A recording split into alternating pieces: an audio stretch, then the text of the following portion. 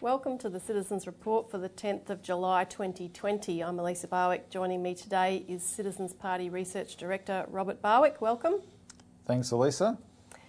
And on today's show, throw out government of the banks, by the banks, for the banks, and Morrison steers Australia to war. What's behind the curtain?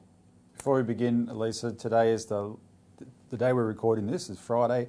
It's the last day to get in submissions to the Senate's inquiry into the bail-in amendment law, which would stop the government's Banking Act being used to bail in deposits. So by the time you're watching this, the deadline will have passed, but we're going to report how that has gone, including how many submissions the committee receives, because we expect they'll get a lot, and this will be an issue over the next few weeks as that committee looks at those submissions, because hopefully this can be debated in Parliament in August. Now, one of the reasons I say hopefully is as we're in lockdown central, we're in the leper colony of Australia, and I'm not sure under the current restrictions governing Victoria for the next 6 weeks whether parliamentarians from here are going to be able to go to Canberra. And if Victorian parliamentarians can't go to Canberra, I don't know if Parliament's going to sit. So it might put the dates back a little bit. But nevertheless, this bail-in issue is going to be a big issue for the foreseeable few weeks.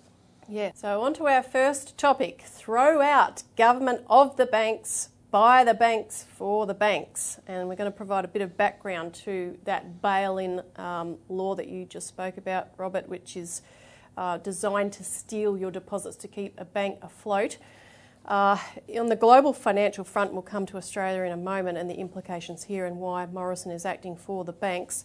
But the former Governor of the Bank of England, Mervyn King, told the London Telegraph on the 25th of June, "I think defaults could be the trigger of another financial crisis down the road." And he was referring to the accumulating debts. And he also referred to not only potential of business defaults, but government defaults as well. Adding to that, the President of the St. Louis Federal Reserve, James Bullard, told the London Financial Times on July the 2nd, unless the COVID-19 crisis comes under control, we could get a wave of substantial bankruptcies, and that could feed into a financial crisis.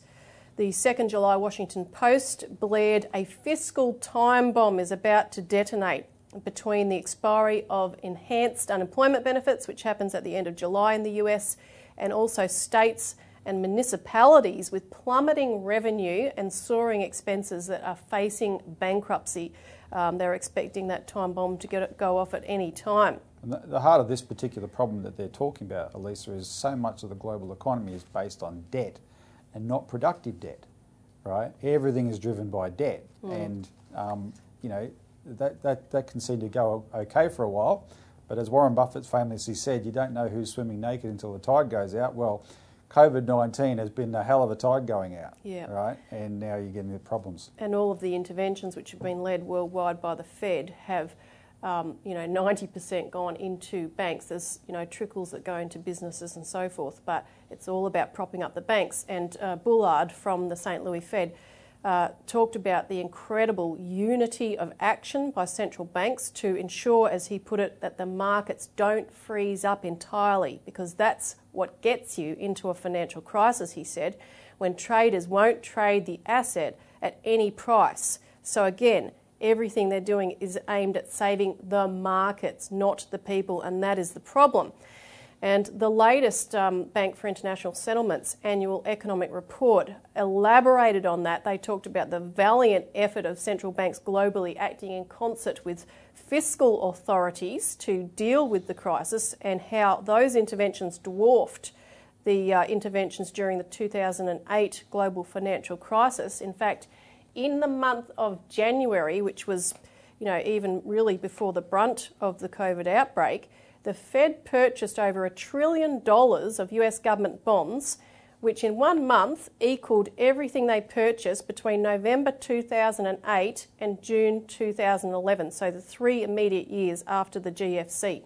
And most central banks, the BIS said, exceeded their increase of such purchases during the global financial crisis. If we stick to the Warren Buffett analogy, what the central banks are trying to do is keep the tide in, right? And as it's going out, they've got these pumps on land pumping fresh water into the ocean to see if they can keep the ocean levels up. It's an exercise in futility if there's this collapse in defaults, right? There's this collapse in the structures through a wave of defaults. And, that's what they're totally panicked about. And, of course, the same panic is in Australia at the moment because of this so-called September cliff, when the additional unemployment benefits and extra JobKeeper benefits and so forth run out, and extension of deferrals of loan repayments also expire. Now, banks have, to that end, to try to remedy that cliff edge, have extended the holidays for loans, the deferrals of loans, for an extra 4 months, but it won't be automatic, and in fact they're pleading with people to resume repayments, which shows the real desperation, because the volume of loans that have been deferred is worth $236 billion, which is the equivalent of 93% of the capital of the big four banks. Now, the reason the banks, this is quite important, the banks are couching this as, we're helping out the Australian customers. We always do. And in fact, Anna Bligh made this ridiculous comment about how the banks are always there in times of need. I think they believe their own ads. The most despicable ads on television are always bank ads, because they're the glossiest, they're the most heartwarming. You're getting elevated in this emotional state, and at the end it's for a damn bank, which is an evil institution that is a predator on society, that destroys people's lives on a daily basis and gets away with it, right? So the Banking Association seems to believe their own hype, but what they're saying is, for the public, is actually not. This official extension of the deferral period is for their accounting.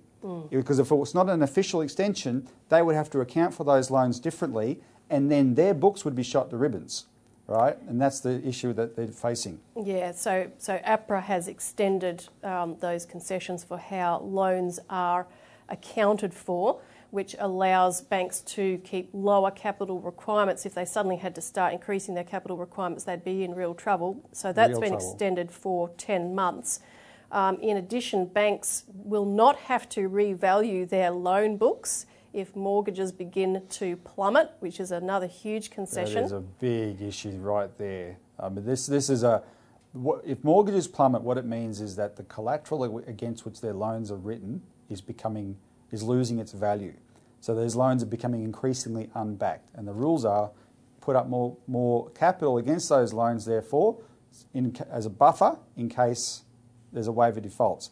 APRA's just said to the banks, don't worry about that, carry on regardless. And it's a very similar thing what we reported last week, where in the United States, the regulators told the banks there, don't worry about holding any capital against your derivatives, right? Fly blind, you're up there going faster than the speed of sound, take off your helmet, take off your seatbelt, take off any possible protection measure, and just go faster. Yeah, exactly.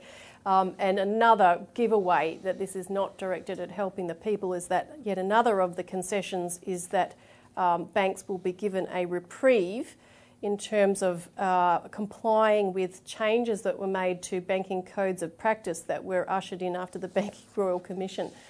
Because, the regulators don't think they'll be able to meet those timelines. So throw every caution to the wind, as you were saying, and let all hell go loose, because we have to save this system.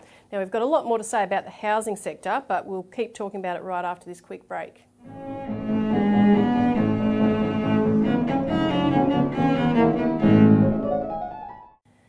Welcome back to the Citizens Report, where we're discussing how our government is governing not for the people but for the banks, and a lot of the extensions and concessions that they're making, which are allowing people to defer payments on their mortgages and so forth, are actually aimed at the number one priority of preventing the housing bubble from bursting, which would in turn trigger the bankruptcy of most of our banks, if not all of our banks. Now, we wanted to give a quick update on some of the situation on the mortgage market front and the housing bubble front. comparison site Mozo has just warned today that many mortgage holders could be forced to sell their homes once mortgage repayments resume.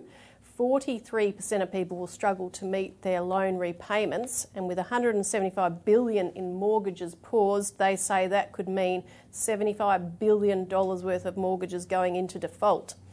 Now, in addition, 53% of people are worried that they might have to sell their home. 38% of people on JobKeeper cannot cover their bills, and when JobKeeper ceases, of course, that'll be dramatically worse. The latest figures from Martin North from Digital Finance Analytics from the end of June, which have just come out, show mortgage stress has increased to 39.1% from 37.5% in May, so it's moving fast. And in addition, rental stress is at 39.4%. And he added a new statistic. He said, moreover, a larger number of property investors with a mortgage, 51.3%, are underwater from a cash flow perspective. He said this is a new analysis which suggests investors are caught in the financial crisis headlights. And you can add to that, with the Melbourne lockdown, that 15% of Melbourne businesses don't know if they will reopen. So you've got commercial rents and mortgages as well that play into that. And that was before the dramatic events here of the last week or so. The other thing about Martin's figures on mortgage stress being in the high 30s is this time last year they were in the low 30s, right? So we've had a dramatic, 10 percentage points increase, virtually 10 percentage points increase in that area, and that's why they're worried that roughly that percentage, could default on their mortgages. And I don't, with the way government has the government policy is at the moment, Elisa, that is the planning for the post-pandemic, I don't see how they're going to address that. But Scott Morrison doesn't think we're in a housing bubble, a speculative one at least. Well, when I heard this, it reminded me a few years ago, Malcolm Turnbull gave this speech to a Liberal Party conference in Sydney, and he said the Liberal Party, he was comparing the Liberal Party to the Labor Party. He said the Liberal Party doesn't have factions. And the whole Liberal Party audience burst out laughing because every single person in that audience knew it was a lie. Well, we've just had the current Prime Minister make an equally blatant statement where he said, Australia's not like those other countries around the world. Our housing bubble isn't based on speculative investment, right? Any kind of speculation. Are you kidding me? That's all it's been based on. This is incredibly well documented. It's been that case since the year 2000, right? And in order to, every time the market has wobbled, the government has done everything it could to get more speculators into the market, right? So his capacity for, what's scarier, if he actually believes what he's saying or if he's lying, right? But nevertheless, it's the opposite of the truth, and that's why when we talk about things like bail-in, Elisa, it's not academic, right? Our banks are a house of cards. So yeah, the central banks around the world have this policy at the moment of just flooding the system with money, right? Like I said, try and keep the tide in. But the debt structures that are there, if there's a wave of defaults that cannot be stopped, right, I don't see how they can actually achieve that. In Australia, so much is based on housing values, which are purely speculative. And this is, we're looking at them come crashing down now. Yeah, and as you said, this is why they had to ram through a policy using extraordinary means to be able to bail in investors' money and potentially depositors' money in February 2018, the so-called bail-in law. And just as an update on that, to show you, the kind of thinking of the Bank for International Settlements and its little outfit called the Financial Stability Board, which have dictated this policy to the entire globe. The Financial Stability Board just put out a review of how the world is handling this too big to fail issue, resolving that problem since the GFC. And they reviewed the various powers in the toolkits of regulators across the world to save banks in a crisis. They said that regimes need to have a broad range of resolution powers, including bail-in, and that, quote, these powers should be available under the legal framework, so not just some statutory thing in the fine print, but under the legal framework for the purposes of resolution and exercisable without the consent of shareholders, creditors, debtors, or the firm in resolution. So even the bank has no say in it, but the regulators and those outside authorities can come in, control the whole game, and you are the one that's going to lose. What people have to understand, one key comparison here is when the Bank for International Settlements and FSB do this, they're doing this for the banks, right? They serve the banks, not the public. But it's never any one bank. No one bank is important. The whole point of bail-in is if a bank gets in trouble, so that doesn't become the trigger of a chain reaction, cut that bank off, right? And the way to think about it's like the mafia. How does the mafia people get killed all the time, but who kills mafia dons? Other members of the mafia, right? They're their own worst enemy, but the mafia continues. The mafia as an entity endures, and this is how the banks operate. Some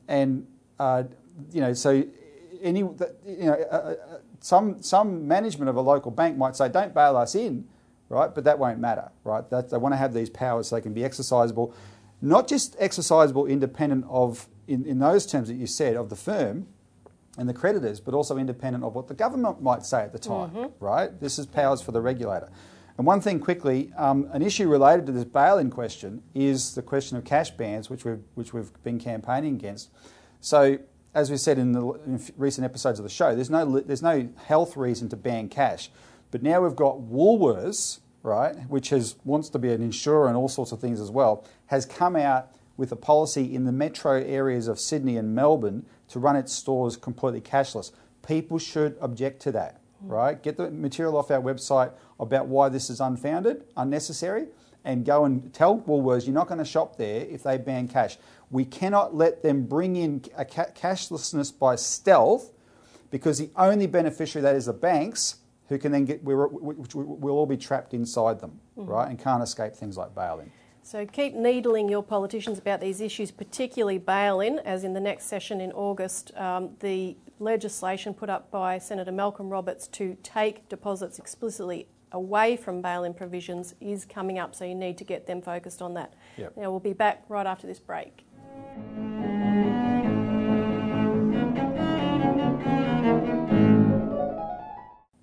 Welcome back to the Citizens Report. Morrison steers Australia to war. What's behind the curtain? So the Prime Minister made an announcement a week ago about a $270 billion defence spend and in addition enhancement of spying capabilities and extra monies funneled in there. But it has to be viewed in the context of a global shift where the United States and the United Kingdom for some time have refocused their strategic military and defence doctrines on the Asia-Pacific region, or what they prefer to call the Indo-Pacific region. And part of that is a recently announced expansion of NATO into the Pacific region as well, which, remember, is the North Atlantic Treaty Organisation, and which should have been shut down following the collapse of the Soviet Union. It was a defensive treaty to guard Europe against the Soviet Union. When the Soviet Union collapsed, there was no Malcolm Fraser said this, there was no reason for NATO anymore. Instead, what you're talking about is NATO, that North Atlantic Treaty Organisation, is now expanding into the Indo-Pacific. Well, there's no other oceans left, Elisa. It's the whole damn world. Well, exactly. And NATO Chief Jens Stoltenberg explicitly talked about in his NATO 2030 campaign that NATO has to become more global, and other strategists have backed him up by saying that NATO should have even a military headquarters in the Pacific in one of our ally nations. So Australia will be on that list, or Japan, or if not both. Now, I want to play a couple of clips from what Scott Morrison said, and what you'll notice is that he used the same language as these UK-US defence doctrine changes made clear. They view major powers like China and Russia as our strategic competitors, i.e. enemies. Now we must face that reality. understanding that we have moved into a new and less benign strategic area, one in which the institutions of patterns of cooperation that have benefited our prosperity and security for decades are now under increasing, and I would suggest almost irreversible strain. The Indo-Pacific is the epicentre of rising strategic competition. Our region will not only shape our future, increasingly though, it is the focus of the dominant global contest of our age. And it is in our region that we must be most capable in the military contributions we make to partnerships and to our ever closer alliance with the United States, which is the foundation of our defence policy. The security assurances, intelligence sharing and technological industrial cooperation we enjoy with the United States are and will remain critical to our national security. They are enduring. But if we are to be a better and more effective ally, we must be prepared to invest in our own security. Well, Lisa, what Morrison's doing there is picking a side. Now, maybe Australians think, because for 70 years we've had this US alliance, well, yeah, sure, we're on the US's side. But it's not China that picked this fight. It's the United States that picked this fight and the United Kingdom that picked this fight. And we've picked a side. And we've played clips on this show a few weeks ago with people like statesmen like the late former Prime Minister Malcolm Fraser saying Australia should have an independent foreign policy that we can talk evenly to both sides. No, we're not. We're picking a side. But here's the dirty little secret. That's by picking a side, we justifies a huge amount of military spending. What does that mean? It means a lot of money to military arms manufacturing companies, and they're the ones that fund this outfit called ASPI in Australia, the Australian Strategic Policy Institute, that spends all day every day telling us how we've got to side with America because China's such a threat. And they're funded by these same companies, right? And they had a huge payday with Morrison's announcement on this. Yeah, and so Morrison, in conjunction with this, announced an extra $1.35 billion to enhance cyber security through a new initiative called the Cyber Enhanced Situational Awareness and Response.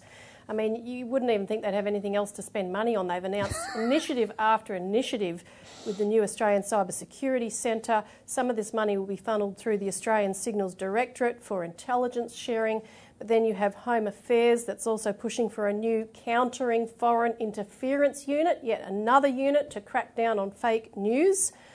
Well, what they call fake news, they get to define what fake news is, i.e. this channel here would be called fake news to them. Yeah, but it affects everything too across the board. For instance, since April, the banks have been sharing data from consumer accounts and transactions on a weekly basis with the government so that in this crisis period, governments can make decisions on an informed basis. So they anonymise and aggregate the data. But this is, you know, what big scandals were over about Australian Signals Defence spying on Australian bank accounts and other things raised by Anika Smethurst and so forth. The other thing that's been raised by Karen Middleton this week in the Saturday paper is the use of Henry VIII clauses in Parliament, where during the period of lockdown, the government passed laws that cannot be disallowed by the Parliament, even by a majority vote, because it's an extraordinary circumstance. That's a very important point. When you say pass laws, people shouldn't be confused by that. They just basically declare the laws. They don't actually pass them through Parliament in the first place.